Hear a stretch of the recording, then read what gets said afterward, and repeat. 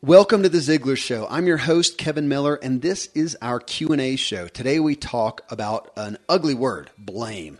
Hopefully we all know that placing blame on anything or anyone is simply giving our power away. Well, Zig Ziglar drives home this point with a short message and states that when we stop blaming and take responsibility for our lives, we free ourselves up to move freely and faster. Hearing these truths and actually walking in them, however, two very different things, as we all know. Most of the time, blame just slips in and we don't realize we're giving our power to it. When it comes in the form of a person, as Zig points out, it also requires forgiveness. Well, from this concept and Zig's message, I posted this question to you, our Ziglar listeners. What is something or someone you blamed that was holding you back and now you've let go, in essence, forgiven, and have moved on to greater success? Well, I believe you'll find the responses here comforting and freeing, equipping in essence. If someone else can move beyond a well-deserved blame, so can you, and you're going to hear some significant ones. Well, Tom Ziglar joined me to talk through these heartfelt responses. Okay, folks, well, here Zig Ziglar kicks us off with a short message. It's just over a minute. Here we go. When you've been blaming somebody else for your problems all of your life, and now all of a sudden you forgive them, you can no longer blame them. That means you're now accepting responsibility for your future. And that's the most important step you will ever take, accepting that responsibility. Because you'll discover the load is so much lighter that you can move so much faster. Marcus Aurelius put it this way: how much more grievous are the consequences of anger than the causes of it. I love what author Bill O'Hearn says in one of his little books. He makes the observation that imagine in life that you're given so many grams or ounces or BTUs of energy, and that every time you love somebody and are nice to somebody, you're given an extra portion of energy. Now, when all the energy is gone, that's the end of your life. And he said, imagine that every time you seek revenge and let anger control your life, that a double portion of that energy is burned. He said, in short, what you're doing is shortening your own life. Now, incidentally, that's exactly what the doctor says about it. You need to learn to forgive. Well, thank you, Zig Ziglar. And friends, if you hear these clips from Zig Ziglar and aren't fully familiar, go to Ziglar.com. Get one of his books or audios. Seth Godin didn't cite Zig as the grandfather of motivation and inspiration and personal development for nothing. Do yourself a favor. And in admission for this recording coming up, I had a little bit of a bug. My voice was a tad off, as you'll notice, so my apologies. Okay, again, from Zig's message, I asked this question: what is something or someone you blamed that was holding you back and now you've let go, forgiven, and have moved on to greater success? Here then, Tom Ziglar joins me to talk through your responses. Well, Tom, we know this topic of blame is significant. It's foundational. It's fundamental. I think it's one of those things we would all nod to the relevance of, the crippling aspect of, and yet, like many things, I think it's hard for any of us as humans to not be living our lives without giving some energy, some credence to blame. And as I was thinking about this, as I was reading through people's comments, I thought, well, I'm going to ask you, the first thing that came to mind, I thought, what are the primary areas of blame? And I was expecting to write a list down of lots of things, but I wrote people, other people, circumstances, and self.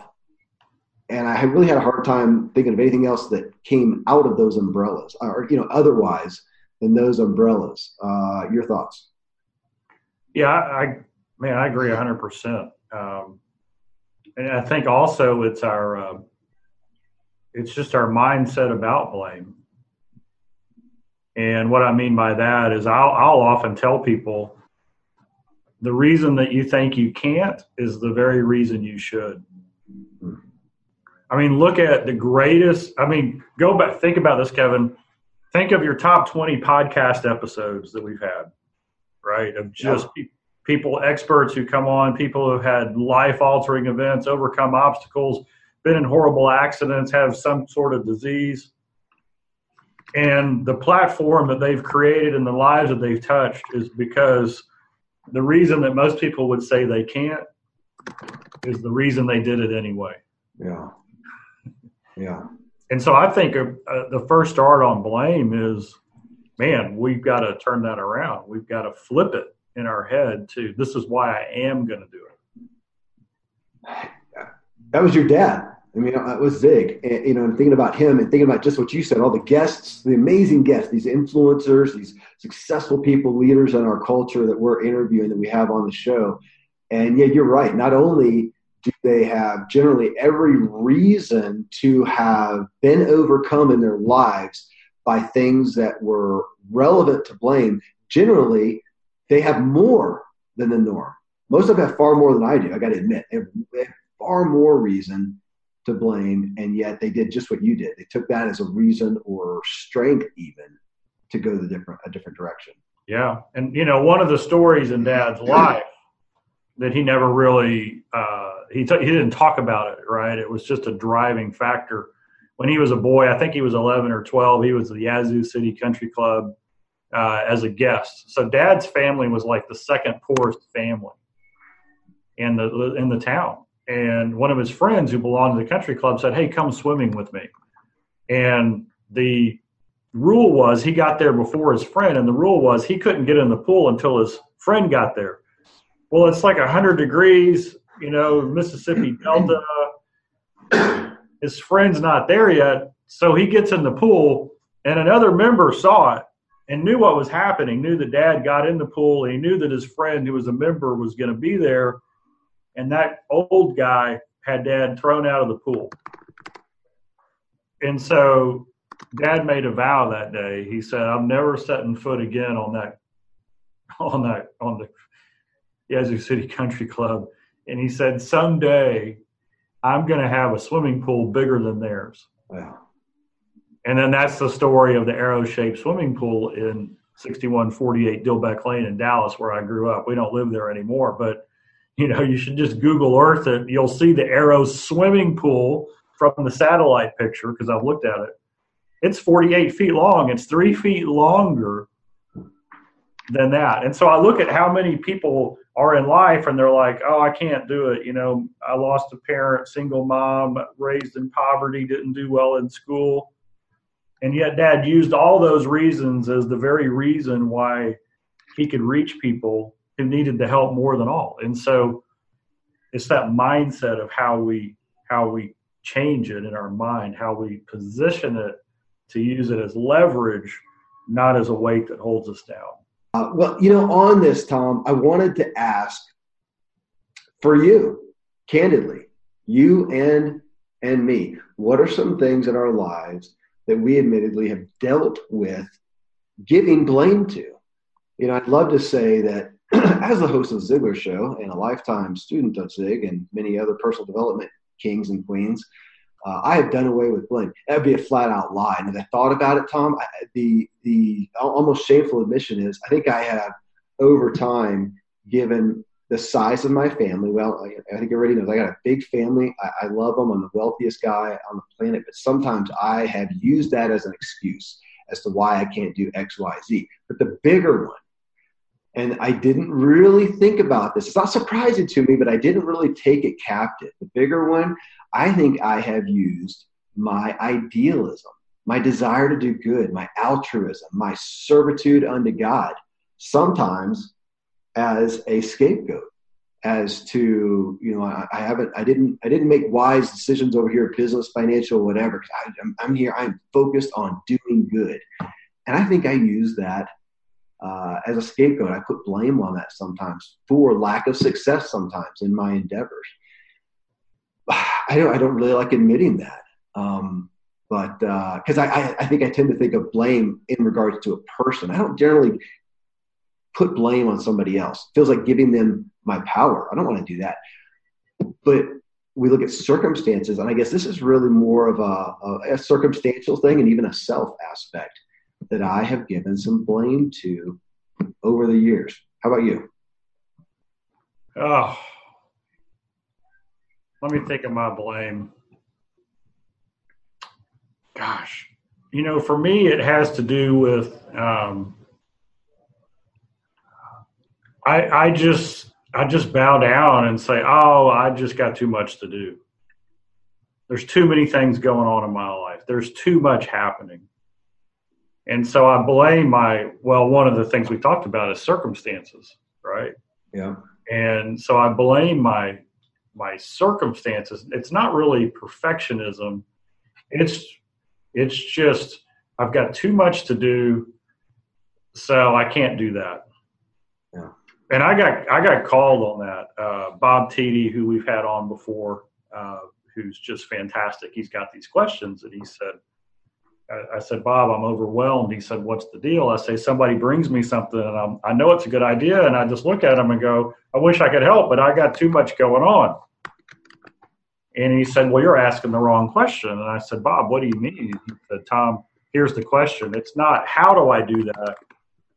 It's who should do that. So a lot of times we blame the circumstances. Oh, I can't do this, or that's impossible, when really we are not asking the right questions about the situation. Most of the good ideas that come to us, we're not the ones who's supposed to do it all. We might be the connector. We might be the one who gets the catalyst going, but it's not our role to actually do the whole project. But we feel like it's our responsibility to do the whole thing. We think we're alone. This is me. I think I'm alone. I think I'm an island. Yeah. And so rather than framing it right, I blame the circumstance and say, well, I wish I could, but it's just overwhelming. Yeah. Reality is I'm supposed to be the connector for somebody else to do it. Man, that's significant. Well, all right. I'm going to read some folks and what they shared here. Colin Martin, he says, what has he blamed? He said, myself. For all the times I failed to live up to my perfectionist standards I could never reach. For the boneheaded things I said, for the things I've done and failed to do. Once I learned that I could move past my past, I learned I could move forward. And as I read that one, Tom, I would have to admit that's where my primary blame battle is just with myself. I expect a lot of myself. I expect too much. I really think I'm far more powerful and in control than I really am. And with that, I blame myself when things don't turn out well. It's a Superman complex, a God complex, call it what you will. And it sounds good intended. Expect a lot from yourself. But then when you don't come through with everything, which you can't, I can't, I'm not in control of the world. I'm not in control of my wife, my kids, and everybody's well-being that I try to. I'm setting myself up from disappointment. And what I've found recently, or what I've been revealed, I guess, to me, is that it's really hard to have compassion, to embody that when I am so hard on myself. I don't have compassion for myself, and therefore it's hard to give out what you don't have inside of you. And compassion has been a big focal point for me lately, and I've had to come back to, why can't I be more compassionate with my wife, my kids, with other people? I'm not with me at all. And until I'm able to do that, my gosh, that's a whole different ball of wax. That's a whole different self-awareness that I have never given a lot of attention to. So to what Colin said, man, I am with you, Colin. Tom, thoughts? I was flying back from Tampa, and I was sitting next to a young guy. I say young, he's probably 40, so he's young to me. And he had a different look in his eye. And we got to talking, and it turned out graduated from West Point, served in Iraq and Afghanistan, 2 tours, then went to Green Beret School, Special Forces, went back. So now he's a Special Forces guy. Yeah. So now the look is really making sense. Here's a leader and an officer and a Special Forces guy. And I said, well, you always hear people talk about Hell Week, whether it's the SEALs or Green Beret or whatever. What was that like for you? And so we started talking about it. And this is what he said. He said, as a leader, as a commander, my instinct was always to put my body and my will between the enemy and my team, right? It's constantly, that's it. So he says, we're going through Hell Week, and he says, I know what they're doing. They're sleep depriving us. They're not feeding us. They're making us work 20, 21 hours a day, and they're trying to get us to break down. And he said, every time we would get to that breaking point and I would see somebody suffering, I would drag myself over there to help, because that's what I'm supposed to do. I'm the guy. And then he said, I got to that point where I couldn't. And he said, that's when they come in and break you down and say, how'd that make you feel?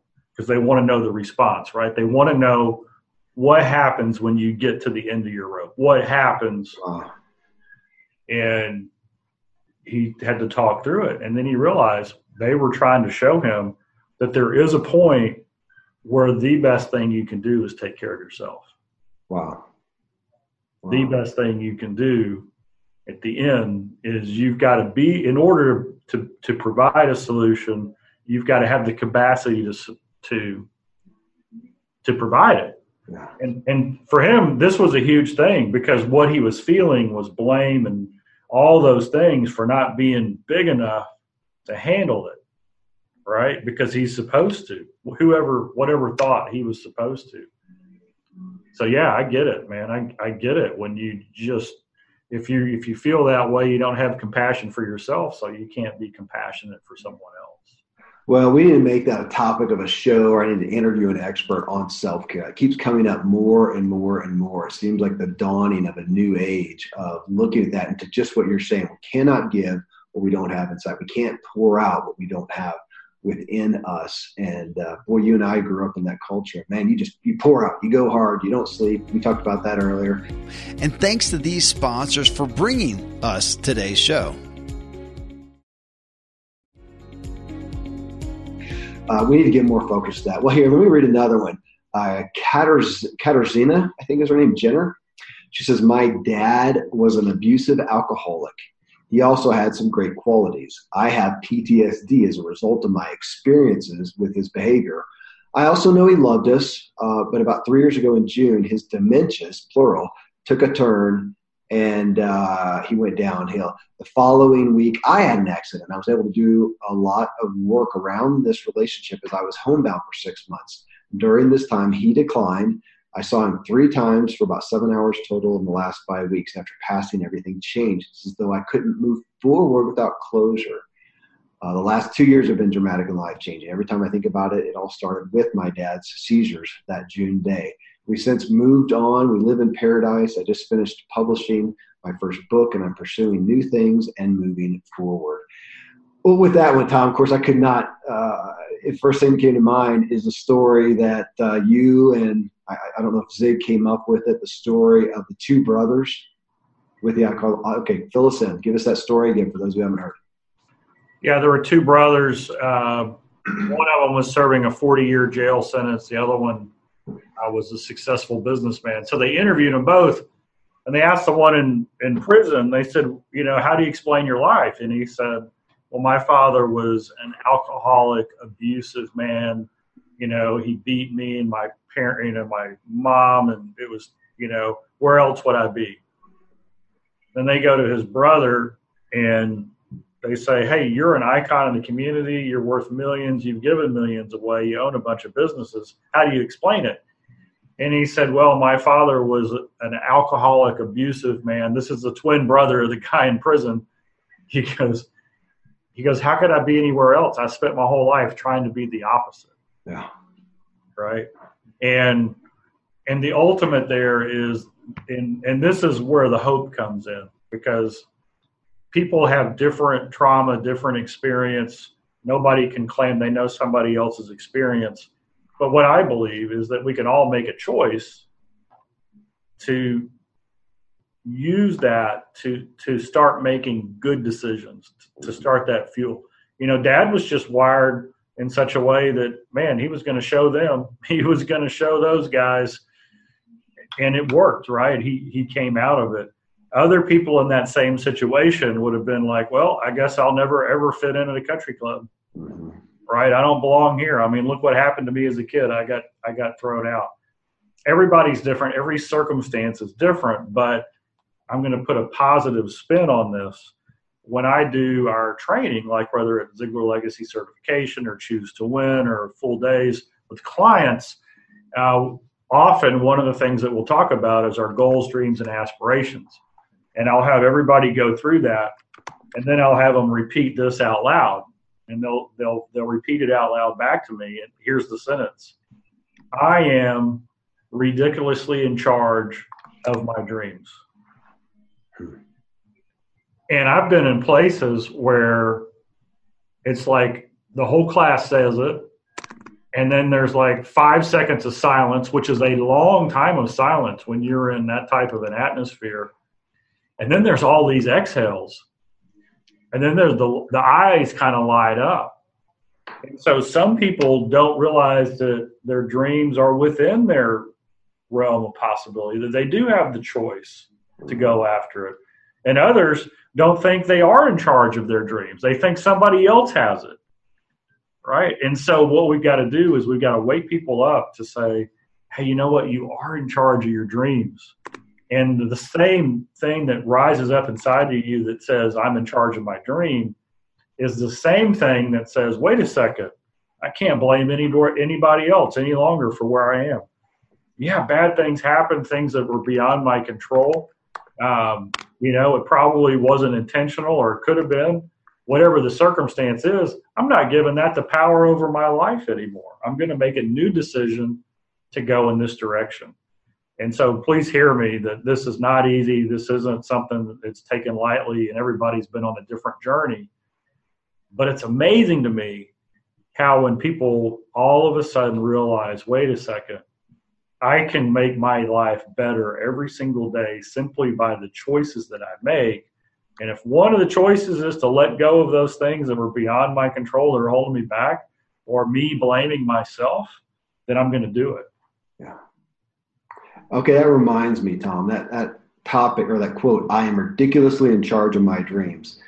In show 495, it's been a while now, we interviewed Tom Bilyeu. He's well known as one of the founders of Quest Nutrition, the Quest bars we see in the grocery store, $1 billion company. He's since gone on, and he is fully enmeshed in personal development. He has a show, in essence, an online show called Impact Theory.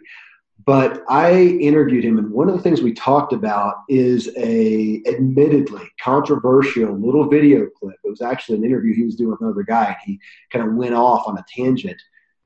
And it's titled, Everything is Your Fault. Obviously, contrarian view. He's got some shock value there. But if you type in Tom Bilyeu, Bilyeuu, everything is your fault, you'll see the little clip. And it's in essence saying, he takes it to the ridiculous. If a meteor falls to the sky and lands on his wife in the living room and kills her, he's gonna take it as his fault. Well, he later on in the clip says, is there any way it could possibly be his fault? No. But the moment that he gives power to that thing, he is blaming. And so it's a very, again, exaggerated aspect of it, but it just has always gotten me thinking about that power, or my power, the power of my life. And when I give blame away, blame to something else, I'm taking power out of my life. And, going back to that, I'm ridiculously in charge of my dreams. I think we can debate the nuances of that and the extremities of some of those. But by far and large, I think we're much better off to take that stance as opposed to come over and say, no, I have relevant blames. I do have reason to be a victim, which, of course, some people do. I have people in my life who were victimized. Absolutely. Thank God they didn't take that and let it overcome their lives. Well, hey, Kyle Riley here. He says, what did he blame? Everything and everyone else. I used to always blame everyone else for how my life has turned out. If so-and-so wouldn't have done that, or if that person wouldn't have done this, until, and he has in quotes, through personal development, or parentheses, through personal development, until I could start realizing that everyone is self-made, but only the rich will admit it. I had not heard of that quote before. I would always blame everyone else for my problems. It's only within the realization of that quote why my life started to change. And I actually asked him on Facebook. Now, folks, I post these on Facebook on my personal page, Agent K as in Kevin, Agent K Miller, where you can find me. I invite you to join in these too. But I asked him, I said, was there a catalyst for recovery? And he says, I guess it would be just personal development and also just getting so sick of where my life was. Then I started listening to personal development because I knew I had to change. I really like that, Tom. How many times do we see people, including, I'll own this, myself, who finally get out of something? We are just so sick and tired of being sick and tired, in essence. And we get that point. Unfortunately, a lot of people never get to that point, and they just kind of endure and exist through life. Thank goodness for those that get so sick of it that they are willing to make a change. Great testimony by Kyle. And I think he just spoke for a dramatic amount of people.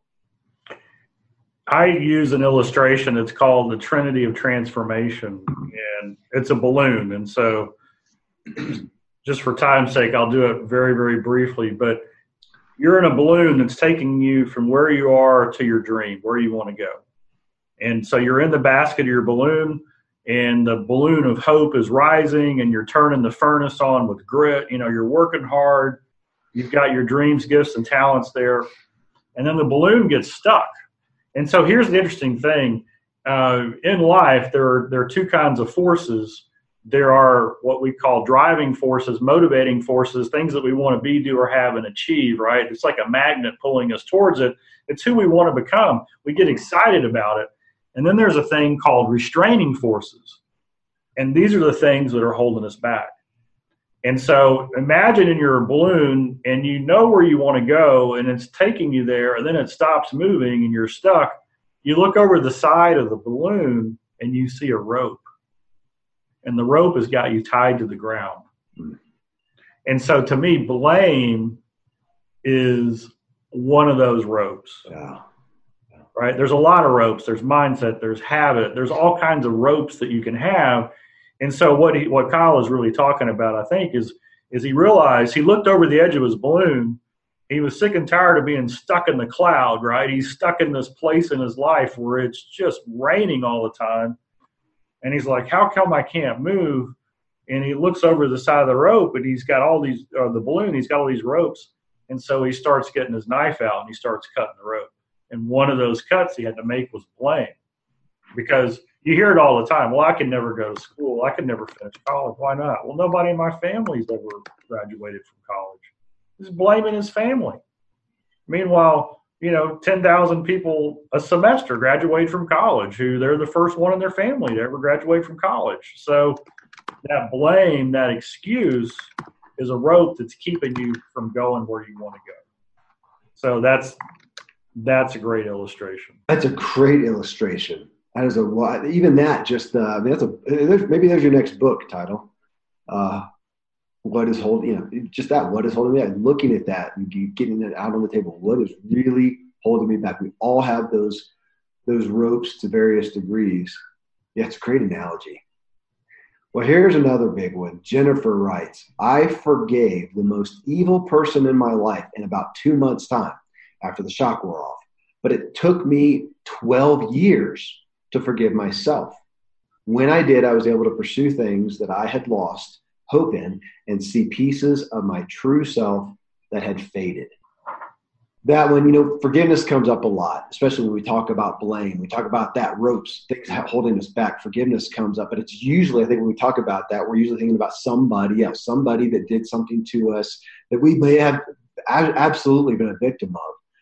But then do we forgive ourselves? So I'm going to pick on a piece of this one, Tom, because I know part of Jennifer's story is divorce. And I assume that's what she's talking to, but I can't say that for sure. But I'm going to talk about that. I just recently read something on that somebody was taking a contrarian view, so forgive me for maybe make an exaggerated point, but the guy talked about divorce specifically and how often generally we blame that other person. And he says, how interesting, because he finds that a lot of times it's the person, it's them themselves that they're having a hard time forgiving.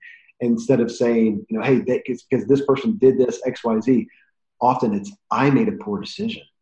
I was rash. I was immature. I married for the wrong reasons. You could put a bunch of things in there that we're often upset at ourselves. How did I make that bad decision with that person?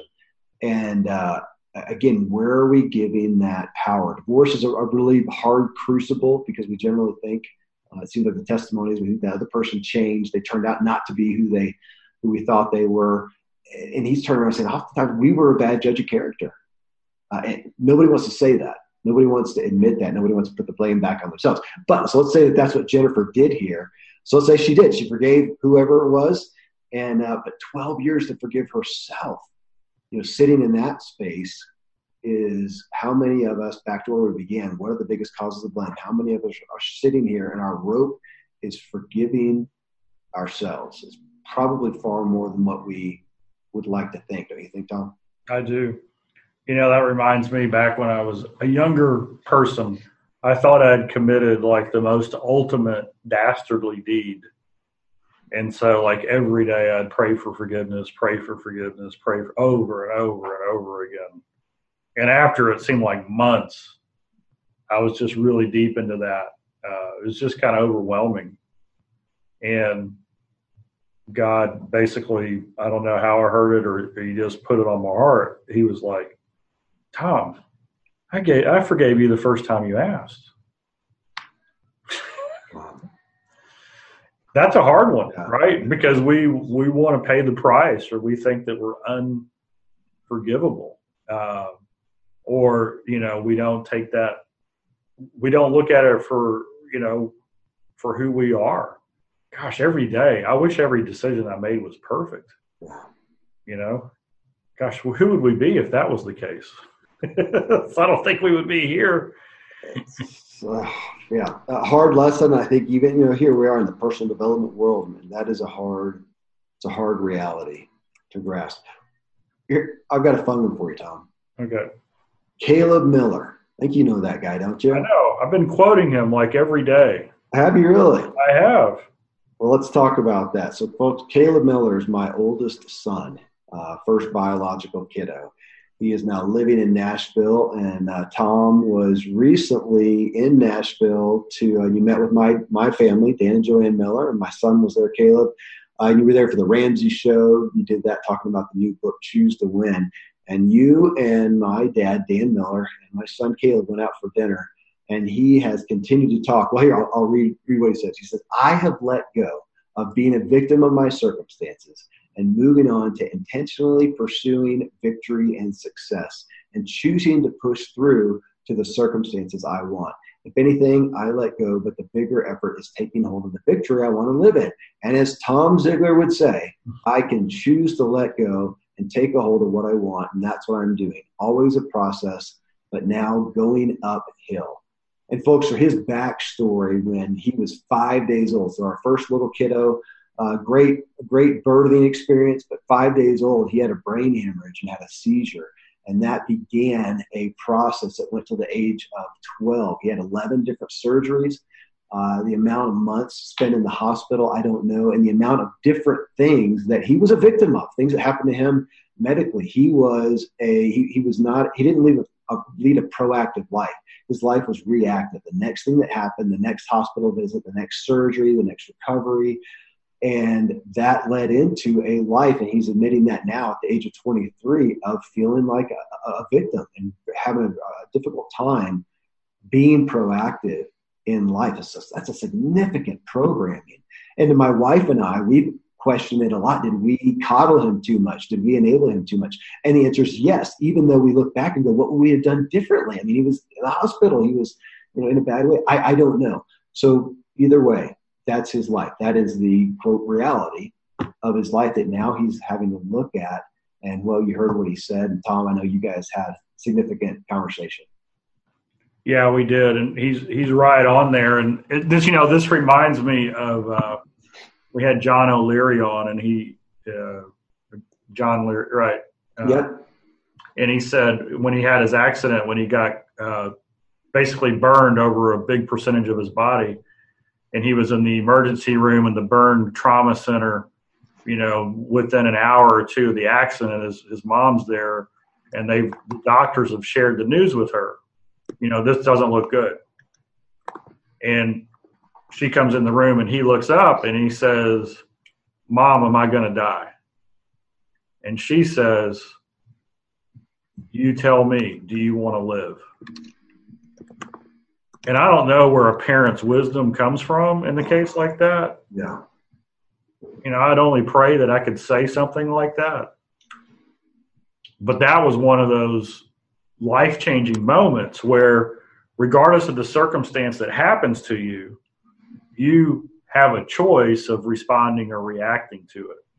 And it's hard. It's not easy. And sometimes it takes years before you get to that awareness. I got an email today from a gentleman. He said, "Hey, I ran into this guy, and he worked for your dad years ago as a driver through the Get Motivated seminars. And he said, your dad changed his life without even really doing anything. They were going from one facility to the next, should have taken 20 minutes drive, but because of traffic, it took over an hour. And so the driver was under a ton of pressure to get there, to get to the next stage where, 15,000 people are going to be ready to listen to Zig Ziglar. And the seminar promoters were on the phone and they're calling him and they're saying, "Hey, what's going on? Where are you?" And he said the whole time, he said, Zig Ziglar's in the back seat reading the newspaper. And he said, I had to give him the news that we're going to be late. And instead of being worried or stressed out, he said, Zig Ziglar looked at me and said, "Oh, that's okay. It just gives me more time to read." How many of us, it's like the event that we're supposed to be at our peak performance, something happens in our circumstance, and then the fear, the anxiety, the blame, the worry, all those things happen. And now we have an excuse of why we can't be at our best. Yep. Right? And the example that Dad always said was, hey, you know what? I have no control over the circumstances. It's irrelevant. When I get there, when I'm supposed to get there is when I'm going to get there, and I'll be at 100% because none of that, I choose not to place any of my value, any of my ability to perform because the circumstances are good or bad. Well, okay, so I've been sitting here doing a little homework real quick. You mentioned John O'Leary. Folks, John, I think he was 9 and ultimately basically blew himself up and got burned. I think it's 99% of his body was like third-degree burns. No way he should have lived, and changed his life. So we interviewed him in show 405. Okay, so if you scroll back to show 405, and my question, I don't know if I asked him the question or if I referenced somebody else, but kind of that thing of, hey, if you could go back, what would you, how would things look? And I've always struggled, and I think still do to this day. He says, I wouldn't change anything. I said, come on, seriously? You would be a 9-year-old, healthy, normal kid and let yourself get blown up, burned up, and all that happened to him. And he says, yeah, because look at the fruition of my life. Okay, another one that you know well, Tom, show 561, folks. We interviewed Nick Vujicic. It's Vujicic. Born with no arms, no legs. And your statement has always stuck with me, Tom. And let me see if I can get it right, unless if you know it, if you remember it, jump in. But it was something like you take a guy who is the most vulnerable in our eyes. And he has no arms and legs, the most vulnerable, and yet he's one of the strongest individuals you had ever met. And so obviously interviewing, but it was you saying that it's just kind of stuck in my craw. And I so value my own ability and virility physically. He has none, and yet you talk to him, and he kind of made me feel like a little kid, not in a good way. He's solid. Yeah, he's what I thought we're friends. We speak every now and then.